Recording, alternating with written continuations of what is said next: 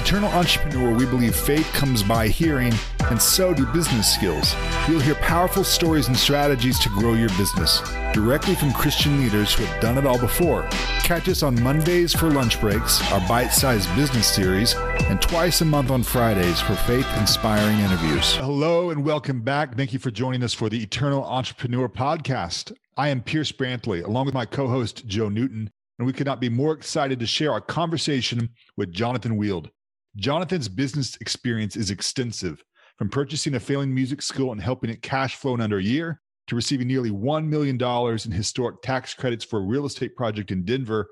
His diverse talents make him an expert financial and business consultant. He is currently a partner in 8 businesses, a managing partner of Unbridled Wealth, and leads the financial team for Upper Room, a church in Denver, Colorado. Jonathan, it is so awesome to have you here on the Eternal Entrepreneur. Welcome. Hey, thanks for having me. I appreciate it. Jonathan, we like to start off our interviews with a little bit of your origin story. How did you get into entrepreneurship, and where along that journey did God start to intersect? Sure, and I'll share a little, give the caveat that I used to be hesitant of sharing some of my original origin story because it was pre being a citizen and I didn't want to get kicked out, but I'm a US citizen now. But I would say that entrepreneurship's always been in my blood. I feel like you hear this with other entrepreneurs, business owners too. Like you're a kid and you buy a bag of candy and you sell them individually at school. And I did that whole bit.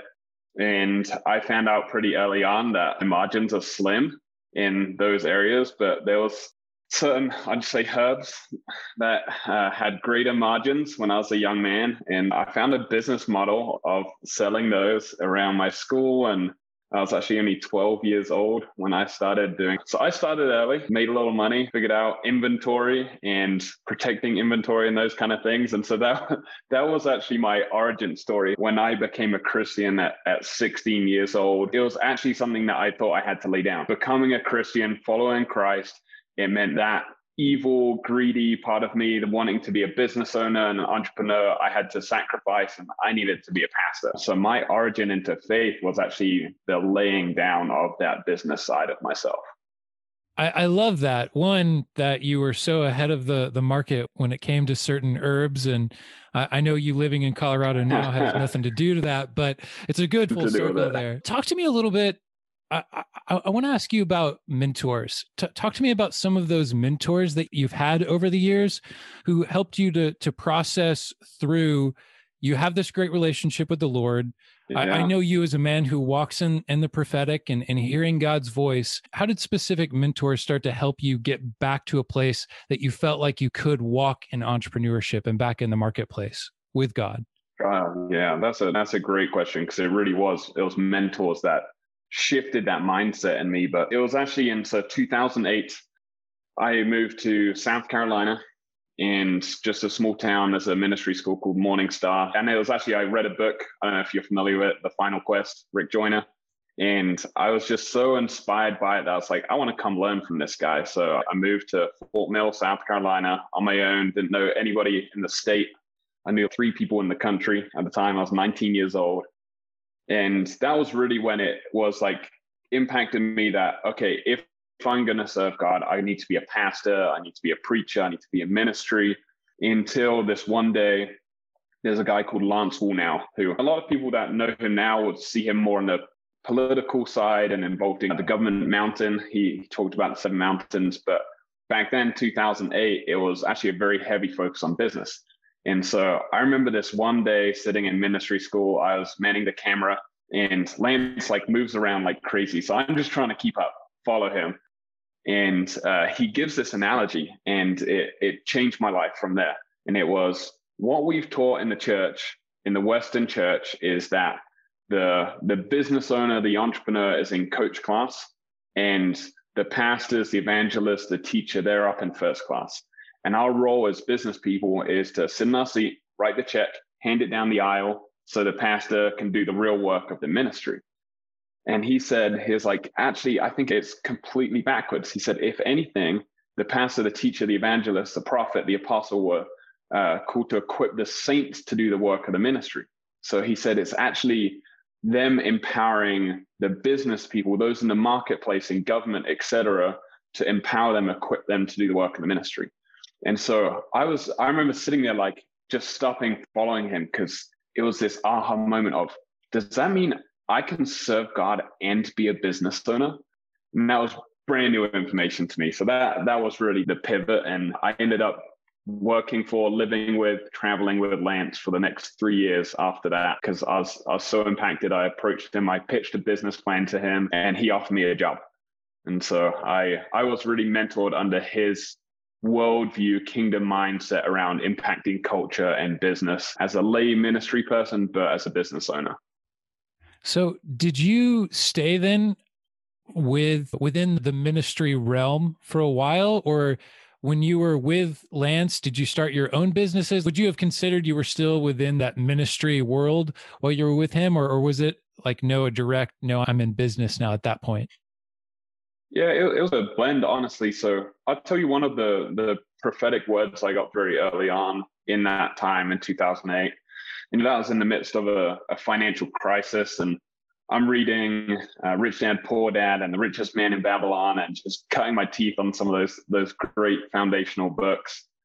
And somebody gave me this picture of my left foot's business, my right foot's ministry. And on my walk, I'm always going to have both feet, but one foot will be ahead of the other. Sometimes they'll be together. And so I'd say that next season for me was, because Lance, a lot of people don't realize Lance did a lot of business consulting as well.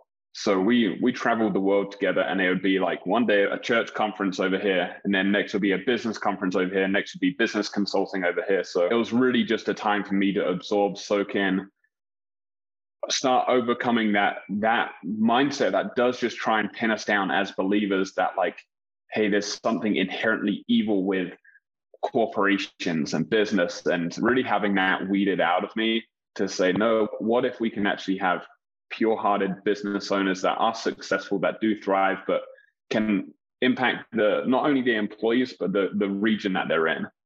So that was definitely a training season for me that I think still impacts how I do business today, almost 13 years on.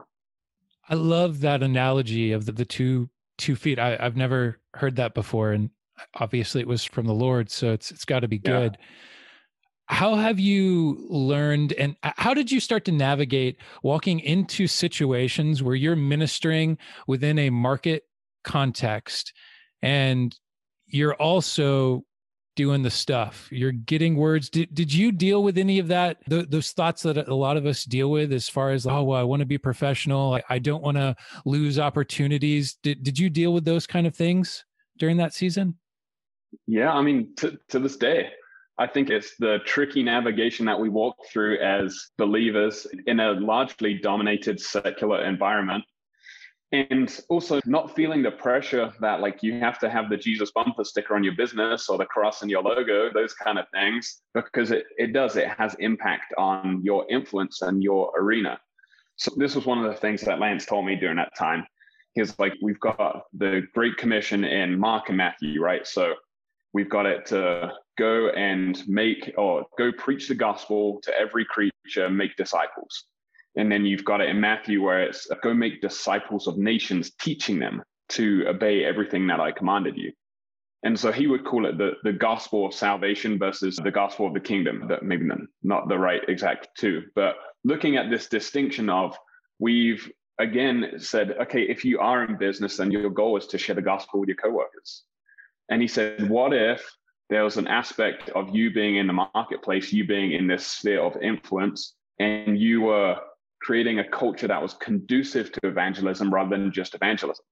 So what if you could covertly bring the kingdom by bringing what the kingdom manifests: provision, peace, healing, emotional health, character, healthy marriages, healthy parenting, all of those kind of things. So like a super practical example of that would be, we have a lot of the fruit of the Spirit intertwined into our core values as a company, but it's not with a Bible verse attached to it. It's just now part of our company culture that people should abide by. Or the fact that we pay for 50% of counseling for every employee across every company because we value their emotional health. It's not just about what can they do for the bottom line of the company. It's we want them to be healthy in their marriages, healthy in their homes, healthy when it comes to addiction and substances, whatever that thing is. And so we really put our money where our mouth is in terms of believing for and cheering on people in their own just walk and journey in life. Jonathan, I love what you've highlighted there, because when you think about cause-oriented businesses are like really popular right now. It's starting with mission or something like that. And a lot of Christian business owners are confused because they're looking at all the things that the world is doing and they're thinking, I don't really understand how a kingdom-oriented business is that much different from a cause-oriented business. But you've really highlighted something super important. Cause-oriented businesses are in the name of the brand, ultimately. They magnify the brand. They lift up the brand, whatever that cause is. But what you've articulated is so important. When I do something in the name of Jesus, when I'm magnifying the name of Christ, that initial principle could be on either side, on the cause side or the kingdom side. But what is it unto, right? What is it unto? And when it's unto Christ foundationally, there's a shift in how you approach people and how you approach process and how you approach everything within your business. And what I hear you saying is that there are so many business owners that are so close, and that confusion, all they have to do is step on the other side of the line, which is, what are you unto? And all of a sudden, some of the good that you're already doing starts to magnify the name of Jesus. But what that means is that practically that gospel message is seeing its way through every little nuance of your business and how you approach things. So I just think that's super powerful. I love it. Yeah. And it's one of those things, I wish it was black and white. I think we, as especially a Western mindset, Western culture, like we just want things defined of, okay, this is how you do it if you're a Christian business owner. And a lot of it is the journey and belief and season of the business owner, of the person. I've got friends who are business owners here, and they're so bold in their faith. They have company Bible study, and they start every company meeting with prayer, even though not everybody's believers. And they've got some amazing testimonies out of it. But to take that and say, okay, that's what all business owners should do, that's actually not God's standard on what we should be doing. Because part of this walk of faith is listening to him, following him, but doing whatever we do in faith. So whether you open up the company meeting in prayer, do it in faith, or whether you are way more covert in your beliefs, do it in faith. And so that to me is the key, that we're honoring and faithful to what God has called us to do in how we advance the kingdom through. That's really powerful, because the Bible says the Christian goes from glory to glory, right? The potter is shaping the hand of the shape of the individual. In the West, we think we go from promotion to promotion. And as we get our promotion, then we'll give glory.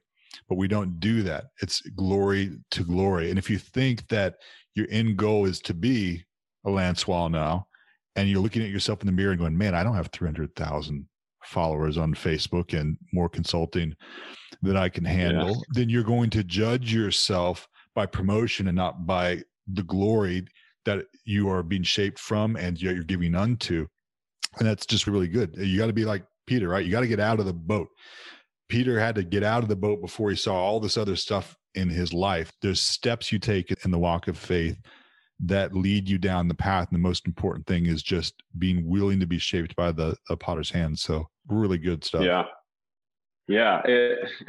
I was just thinking about, so I haven't mentioned Stan yet. Stan Bullis he's the founder of Unbridled. He's been my definitely my greatest mentor within the realm of business and the marketplace and kingdom in that aspect. And we were listening to this guy called Chris Valentin out of Bethel, and he was talking about the parable of the talents and the miners. Have you guys heard that story at all? Man, it was so impactful. Like, it just set off this spark inside of us. And this was however many years ago, 4 years ago, 5 years ago.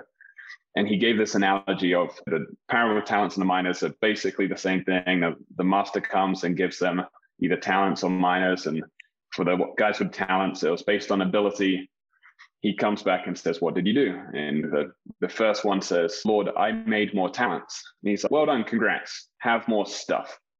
And goes through the list of the story. And then the miners, they're all given the same amount. It's not based on your ability. It's just you're given a certain amount of miners to steward.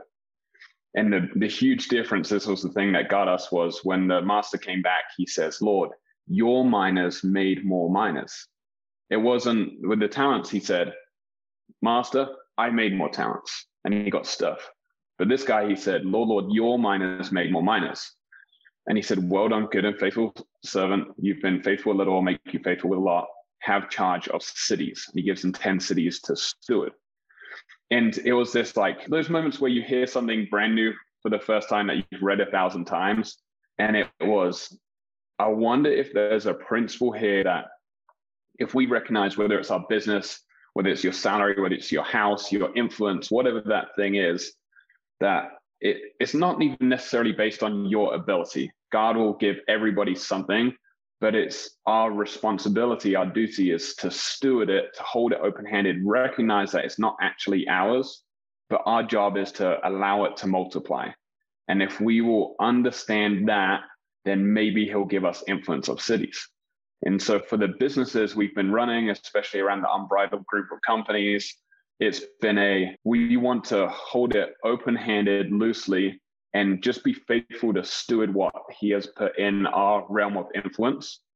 And so whether that is over or covert at different times and seasons, we're just trying to be faithful to multiply what's in front of us. And we believe that if we do that, he'll give us not just influence in our company, but of regions, of cities. And that's really our focus and prayer. I love about that focus is what I see, and what you're saying is you're defaulting to the assumption that you have 10 talents and that you have something to steward. Yeah, absolutely. If you don't start from that perspective, you start from a perspective of lack. Lord, please give me a talent to steward. Lord, please give me the talent to steward. You're constantly with a kind of a pauper mindset, which is just, God, give me something so that I can do something. You say, no, I actually have 10 of something here. Money is meant to multiply. The dream that God has given me is meant to multiply. And I'm going to start with that basis. And from that comes really good stuff. You can spend your entire business career operating from a position of lack, even if your business is growing. What you're doing is completely different. And I think that's really valuable. I thank you for sharing that. Yeah, no, it's definitely much, much greater than money. We know that conceptually.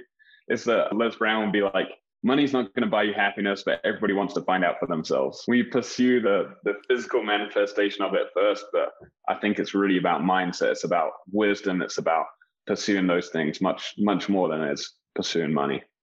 Jonathan, I know you have some specific testimonies on ways that y'all as a company specifically stepped out to, one, steward what you felt like you were hearing from God, and then also in a great area of faith when it came to 2020 and all that happened there with your business. Can you share some of that?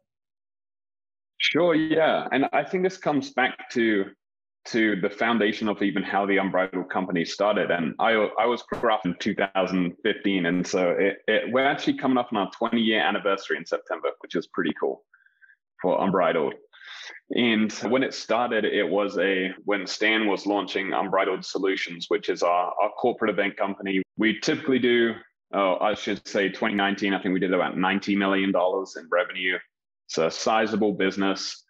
And part of that business model, and every company that we're a part of, if we're investing in, if we're owners in a company, then it has to follow this model. It's the 20-20-60 model. And it started from, so there's a couple of scriptures that had just jumped out to Stan back in 2001 around starting this business. And it was initially Malachi. It talks about, have you robbed God? How have you robbed him? In the tithes and the offerings. It says, bring your tithe and your offering into the storehouse that there may be food in my house. And he was like, if tithes 10%, then offering's probably 10%. So the first 20% of profits, he committed to go back to impact, to go to charities, to nonprofits, to anything that's going to produce impact on the human condition. So we're pretty specific about that. We want to impact, and especially locally, we want to impact the city that our business is in. So for 20 years, every company has been giving 20% back each year of the profits, and that's our first fruits offering each year. Then the next 20 came from Genesis 41, and this is where Joseph is the Pharaoh has a dream, and Joseph interprets it and says, Pharaoh, here's what it means. There's going to be 7 years of plenty, and then there's going to be 7 years of famine. And here's what you should do. In the 7 years of plenty, store up 1/5 or 20% in storehouses. And then you'll have enough in the years of famine. So the next thing has been every year for 20 years, or however old the companies are. We had one, now we've got 25 companies. So we've been storing up 1/5 profits in a storehouse within the company, with the idea that it's going to sustain us during years of famine. And then the final 60% gets distributed to shareholders. So I already mentioned our biggest company, the original one was in corporate events. So gathering, think of it, Chipotle has their event where they gather 5,000 managers from around the country at some convention center in Las Vegas. We do everything from the flights to the hotels, to the transportation, to branding, to writing scripts, to production, to lighting, you name it. It's a huge process. And 450 events a year. And think March 2020, COVID hits, and overnight, those events disappear. We lost $40 million of revenue in a week. And so it's gut wrenching. For Stan, I remember standing in our parking lot here at the office, and it was that, what happens now? Is this the end? And there was a much greater confidence, because he'd been storing up all this cash for so long. So we knew, okay, we aren't in crisis. We're not trying to go raise money right away. We've got the storehouse. And the funny thing I thought about at the time is when that happened in Egypt, because of Joseph's plan, they actually gained territory during the famine.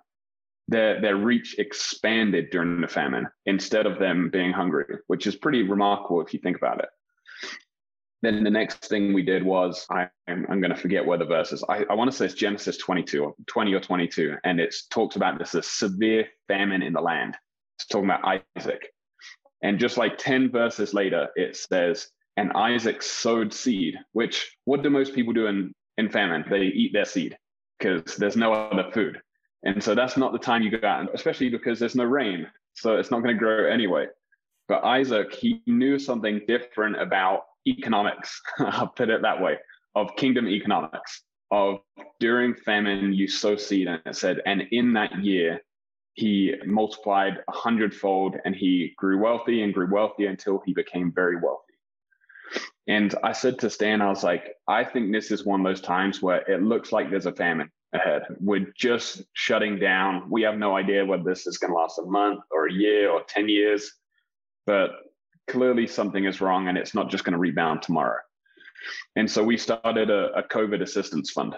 And so he and I both committed an amount of money, his much greater than mine, in that first day. And then we went around to our employees and our partners and said, hey, will you give some money? Because we didn't want the blessing just to be for us, because we knew Isaac's principle.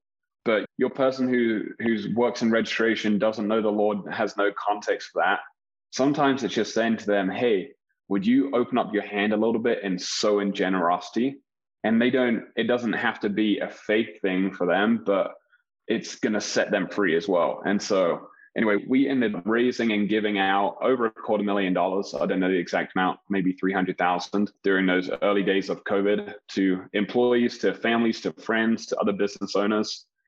And the remarkable thing is, as an event company in 2020, where our biggest competitor had to let go of, I think, 85% of their employees, we had to let go of very few people. Also were able to hire some of them within other unbridled companies. And after the PPP loan, we actually turned a small profit in 2020 during a pandemic. It makes no sense. If you had to ask me to explain how that worked, probably couldn't tell you. That has got to be one of the coolest stories coming out of COVID, I think, that I've heard. I think it's probably the top of the list at this point. That is truly amazing. What I love about that business, we're always talking about what's our leading indicator, our lagging indicator of any situation. We have a project, we have a goal, and the leading is, how do we know going into something? The lagging is after we finished with something. When we think about giving glory to God in our businesses, everybody wants to do it. And what happens if something goes well? What we give the glory to God. We know that we are following his plan. We don't know how we were following his plan, but hey, it worked out. So great. Thank you, Lord. And if it doesn't, we default to platitudes like Eli closes the door or something like that. What I hear you saying is that scripture really is a leading indication of where to go. And if you're really dedicated to building your business, like any entrepreneur, you are studying the greats of the past. You're studying how successful businesses are operating now. You're a student of your industry. We don't often think of scripture as being a way to advance our own business or to build it successfully. But what I see you all doing is defaulting to that. And then you have real practical outcomes. And I think that's really important to get. You guys are living proof of it, that when you dedicate yourself to studying the word, when you lean into it, it's not just for, Sunday school principles. Your business is going to really be transformed by it. And in that way, scripture really is a playbook. You can lean on it to make good decisions, and your business is going to thrive. I love that you used the story of Joseph, because what is that? His whole thing is like, his whole calling was administration, working in government and leading teams. And you're like, that has nothing to do with the church. Maybe it should. There's so much good stuff in absolutely. It's good, man. It's really good. I'm about to do a lap around the office here. It's so getting pumped. Man, that's it being a playbook is such a great way to put it, because it's not a book to create a get rich quick scheme. It's principles that he has given us, that he's hidden in plain sight for us to learn, and how to function both in character, but also strategic. He gave us Ecclesiastes, he gave us Proverbs, he gave us stories like Joseph, which can practically be applied to our businesses, to our careers, to what we're doing in everyday life. Yes. It's so funny because the way I see you applying it and the outcomes from it, you all in that parking lot conversation, we're talking about things that you'd already read in scripture, that you already had a knowledge of. And what's so important about that is you had been a student and you'd been studying and you'd been in the word before the situation came.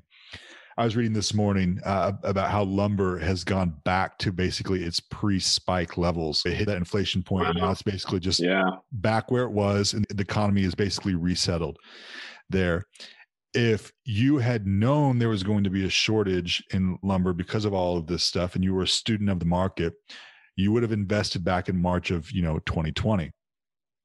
But if you weren't a student at that time and you already knew how supply and demand worked, then you never would have been able to see, oh, I should go invest in that. The same thing is true with how we approach scripture. If we get into just the day in, day out of it's the right thing to do is to do my devotions, then you're not going to be able to use it when the time comes. However, if we think of it as a strategy and actively lean forward to learn from it, when the time comes, the Holy Spirit's going to be able to breathe on where we've already chosen to be teachable, and it's going to have a good impact in our lives. So I love your story. Yeah, no, it's a great point. And I would say we've been so turned off and threatened by the prosperity gospel in the church that it's almost scary to talk about these kind of things. And to me, the distinction is always, we're not, us saying, hey, we're going to sow seed wasn't a investment. It wasn't saying, God, because we give money, you got to give us money back. God's not a slot machine or an investment. Let's leave that for Vegas. If you want to give money with a chance of getting a multiple return. But it was a seed of faith, or saying, here's us putting our money where our faith is, and saying, we trust you for your provision. And that's what I think Isaac was doing. He was saying, even though what I see with my eyes in the landscape there is famine, I believe that you're capable of anything, and you're able to provide for me even when it appears that there's no provision available for me. And him choosing to, and that often does come back in the form of wealth or success, but that's not what it's about. It's really using the biblical principles. And to your point, that it's not good enough that day. I'm like, okay, rattling through scripture, I'm sure that it says something about what to do when a pandemic hit. Then maybe 2 Chronicles 7, pray and humble myself. But having enough ingrained that, okay, I know a principle around when I have lack, when there's been theft in an area of my life, when there's a lack of provision in an area of my life, it's a time where I stop and say, Lord, I still trust. David said, once I was a young man, now I'm old, and never in my life have I seen the righteous forsaken or his children begging for bread. I see somebody that's begging for bread, and I say, look, here's a principle. You can trust that God will provide, even if it looks like there's a famine around you, because he's not dictated by the confines of our natural structure of economics. And so what can you do to actively establish and show your faith? And for us, it just happened to look like a COVID assistance fund. I love hearing every time that you've talked about coming up with a verse or Stan remembering a verse. Almost every time it's been in the sense that you are just, I feel like the word stewardship articulates it more. Like it's definitely not you're naming it and claiming it like, oh, I see this, therefore God give us this. Like in every action that y'all have taken, it's been, we're going to steward this promise or this principle that we're seeing in the word.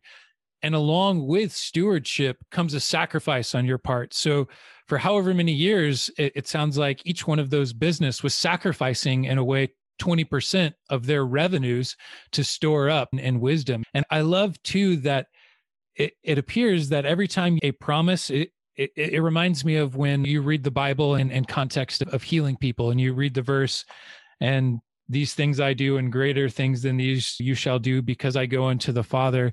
And that, and people in faith will be like, oh, maybe that means I could go pray for the sick. And they step out in faith. And it's not if I do this, God will provide. It's in my best knowledge, I'm going to steward what I see is wisdom from the Lord, even if that means some sacrifice. Yeah. And in the end, you've bore fruit because of that. But I haven't heard you say at all, we're going to go do this thing to get a return. It was only, we're going to steward this promise to be faithful unto what we believe the Lord said. You talked earlier about those who the Lord in the parable gave authority over cities. And I know y'all specifically are pushing in to walk that out in real life and have authority and see transformation in a city. Can you share some of that with us? Yeah. You're referring to Canyon City in Colorado. It was it honestly felt like a bait and switch of the Lord on us, but it was a fun one. So I think you mentioned at some point, or maybe it's in my bio, about tax credits. And we got into this kind of niche market. And I feel like that's been our journey. So when I started at Unbridled, there was 4 companies. Now we're at 25. And it's just been this crazy journey of finding opportunities, adjacent opportunities, people to believe in and invest in, et cetera. And like you mentioned, I'm an owner in 8 companies now. And that's just happened in the last 5 years. That's only 7 years ago. I moved to Denver to plant a church. I had to quit my job, didn't own any businesses. But anyway, so we had this new business philosophy or strategy that was, we found out about historic tax credits. And I won't even go down that testimony route because that's another amazing story in of itself. But we knew about the strategy. So this is probably 2018. And we were asking people, okay, if you find any historic buildings that are cheap to buy, expensive to renovate, we're interested because we know we can get tax credits back on the renovations. And so our first office, we got $1 million of tax credits back. This one I'm standing in, we actually were just granted, almost just shy of another $1 million. And so we got sent this listing for a hotel in Canyon City, and it was going to be a live auction. It was has to sell that day. You have to sign up in advance. And Stan and I are at lunch, and he's, hey, have you checked out this listing? And I was like, no, I don't even know where Canyon City is. No, neither do I. So we're having lunch and we look, it's 2 hours away from Denver, an hour from Colorado Springs. We're like, that's interesting. Maybe we should check it out. So he gets up from lunch. He's like, all right, take care of the check. He gets up, gets in his car and just starts driving. It's 2 hours away. And there's a short window to be able to see the hotel before the auction, which was just a few days later. And so he comes back and he's like, man, this could be something. And he happened to be out of town. So he was like, all right, you've got a $250,000 budget. I want you to go down there and bid on the hotel. So I go down to Canyon City. I arrive early, go into this. It's on Main Street. super cool looking hotel, but just beat up. It's not open. It's been out of action for 10 years at that point. And I walk into the auction and they starts at $1 million. I'm like, oh, never mind. Goes down to 500,000, down to 250. I'm like, oh, okay, this is getting interesting. No one's bidding. All the way down to $10,000 before the first bid. And then it starts bidding back up. And so long story short, we get it for $88,000. I got a headphone in, Stan's in California. I'm like, Stan, we own a hotel. Like, what on earth just happened? So we thought it was a tax credit play. Stan's always dreamed of owning a hotel. We're in the hospitality and event industry. So we're driving down together the next week. And we find out Canyon City, we find out it's known for prisons. There's 13 prisons within the county. And the KKK in the 1920s. They not only were very dominant in Canyon City, they ran their newspaper and their bank out of the hotel. And so super dark history, everything. And every time we ask about Canyon City, people say, oh, yes, this prison town down south of the Springs. And so we're driving down and Stan has this thought go through his head. It was, what would it look like to bring a culture that sets people free into a culture that locks people up? And he's, maybe this isn't actually about tax credits. So we go check out the hotel, we walk around town, we meet people, we have lunch, we're driving home. And I was like, hey, do you know what's the region? What's the county? What's the name of the county? Because I know there's something powerful in names in terms of purpose and calling. And we look it up and it's Fremont County. And I look up the definition and it said to set a man free from slavery. So it's that moment in the car we're like, oh boy. We're like, okay, loud and clear. This isn't about a hotel or making money or tax credits. This is about this region was called and destined to be a place that sets people free. And it became about prison town and the KKK. And so to us, it became clear, wow, it was actually on the Lord's heart to redeem the true identity of this region. And he used the hotel, the allure of being able to build this hotel and renovate to get us there and capture our attention. And so really the last going on actually 3 years now, I think it was summer of 2018 since we bought it.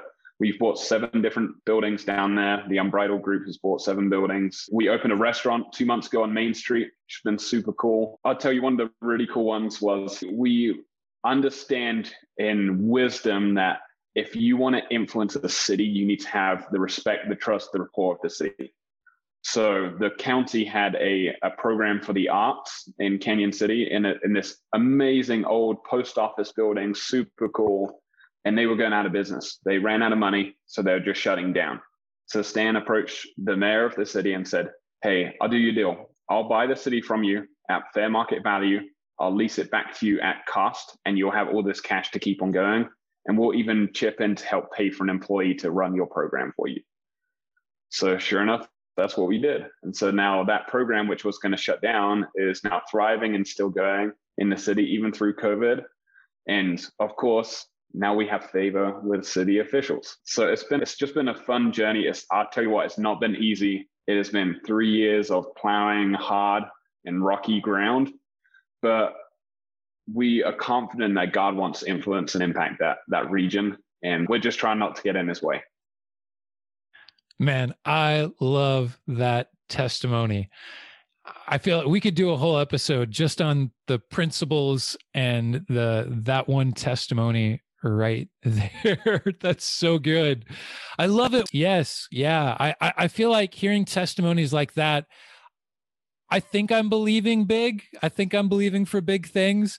And then you hear where God's, I raise you what you're believing for. I raise you a city, a county transformation. It's, man, God, you're woo! Talk about visionary. Jonathan, unfortunately today we don't have time to go into that. We're nearing the end of our time, but at the end of every episode, we have 5 questions that we ask every guest. There are final 5 questions. So I'm going to jump into those. Okay. So question number 1, what are your top 3 must-read books, not including the Bible? And these can be business, family, spiritual, cookbook. We've even had a sci-fi novel before. Okay. Oh gosh. All right. I'd say one is actually a book I meant. Actually, probably two of them would be the books I mentioned earlier. And maybe it's just because it was the foundation of my understanding. I'm not going to give you Christian books. I hope that's okay. I'm going to give you That's three totally fine. secular books. And the first one's Richest Man in Babylon, just tiny little book. But in terms of understanding how money works, if you're an entrepreneur, super. And I'm probably showing these because I think most of us go to who's the Christian legend within business. And anyway, Yeah. Second one would be Rich Dad, Poor Dad. It's Robert Kiyosaki. Again, just looking at these two polar opposing views of what I'd say would be a poverty mindset and a wealth mindset. Just fantastic. And then the third one's going to be out of left field. It's a book called Nonviolent Communication. It's by a PhD, I think he's a psychologist, Dr. Rosenberg. And reading this book in terms of being able to have healthy communication, healthy conflict resolution, and even realizing how and why you communicate was so powerful to me. It was actually in marriage counseling. So I know it sounds intense, nonviolent communication. It has nothing to do with violence, but just in how we're communicating and even how we argue, it's had an impact on business, just being able to go into negotiations and those kind of things. So those would be my top three. Man, I recently went to the Heaven and Business conference, and it felt like it could be as much a marriage conference as it was a business conference. So I think those are three great books. Number two, you can send a postcard back to yourself when you are first starting off on your entrepreneurial journey. What are the three pieces of advice you're putting on that card? Good question. Okay, number one, I would say stop being busy all the time. I got called out by a friend of mine who's, hey, you realize every time I ask how you're doing, you say busy. I was like, oh man. And once you get busy, it's so hard to get unbusy, right? So I'd say probably just create a foundation early on. Number two, I would probably say Sabbath. Learn how to rest, learn how to take that time. I know they're actually probably pretty similar, but maybe that's the stage of life I'm in. But just make a commitment to intentional rest and replenishment of your spiritual faith, of your emotions, of your relationships, that kind of thing. And then number three, what would number three be? I'd say the third piece of advice would be, I guess probably in those early days when I have time, pursue learning and mentor. Go take people to lunch, learn from them, read lots of books, do lots of courses, listen to lots of podcasts, and just pursue learning, pursue wisdom. I feel like those first two are probably some of the hardest one for entrepreneurs in general to take, but those are really good. Question number three. How do you define success for yourself? Success for me, it has to become impact. So I hope I get the privilege of seeing the impact that I have. I tell people just wherever you go, just sow seeds. Like if you have a thought come up and you're like, should I sow that seed? Just whether it's in a prophetic word in somebody's life and saying the hard thing and financial, whatever it is. But I want to end this life knowing that I've had impact. I'll give you one quick reference in scripture. In John 17, Jesus stands before the Father and he says, Father, I've glorified you on the earth. I've finished the work that you gave me to do. And that was before the cross. And it was because he goes into, I taught the 12 that you gave me. Everything I had come from you. So I want to impact. I want to impact regions, but I want to impact people around me to look and think and sound more kingdom to continue to advance his kingdom. Good answer. Question number four. When times have gotten tough, what's kept you from quitting? I think the belief that God has called me into the marketplace as a business owner. And I would say actually most of the time it's actually been him speaking, whether it's speaking scriptures or prophetic words. This could be another podcast too, but Stan and I had a huge falling out a few years ago and I actually quit Unbridled for 2 weeks. And I quit and then he wouldn't let me back for 2 weeks. And it ended up being this process of restoration and reconciliation of our relationship. And the thing that kept me in it was a word from a guy called Bob Hazlett, who called me and said, I had this dream. And he saw the broken relationship and he saw the restoration of it. And then actually Unbridled Wealth, what we're doing today, he prophesied about that then. And I think standing on wise counsel around me and prophetic words, and honestly, just the belief that it's not supposed to be easy, but if we are faithful to steward what's in front of us, that God will. Jonathan, our final question is, what question should we have asked that we didn't? I don't know if I have one. I think you've asked a lot of good questions. I'm going to say that you guys have asked all the right questions. I have one more for you. And this is the obligatory, how can people get connected with you, find out more about you? But before you answer that, I want to put a caveat in there for anyone who's listening. If you're an entrepreneur, if you're a business owner, which most likely you are because you're listening to this podcast, Jonathan is one of the most giving people, and the Unbridled companies have such a heart to empower entrepreneurs. And I wish we had time to go into specifically. They have some things are able to help your business, whether from a cash flow standpoint. They do some really cool creative things. So I'm going to encourage all of you out there, reach out to Jonathan, reach out to his company, learn more about what they're doing, because they are all about empowering entrepreneurs, whether that's through creative financing or creative planning, or just Jonathan is an encouragementologist. So Jonathan, how can people find out more about Unbridled and get in touch with you and what you're doing? Sure. Yeah. I guess probably our website's a good place to start. So unbridledwealth.com is the company that I manage and run. Or just reach out. I'm always happy to meet new people. We do a lot in the financial plan space at Unbridled Wealth. But yeah, like Joe said, we wear a lot of hats. But my email is jwield@unbridled.com. So that's JWIELD @unbridled.com. Thank you, Jonathan, so much for being on the podcast today, man. It was an honor.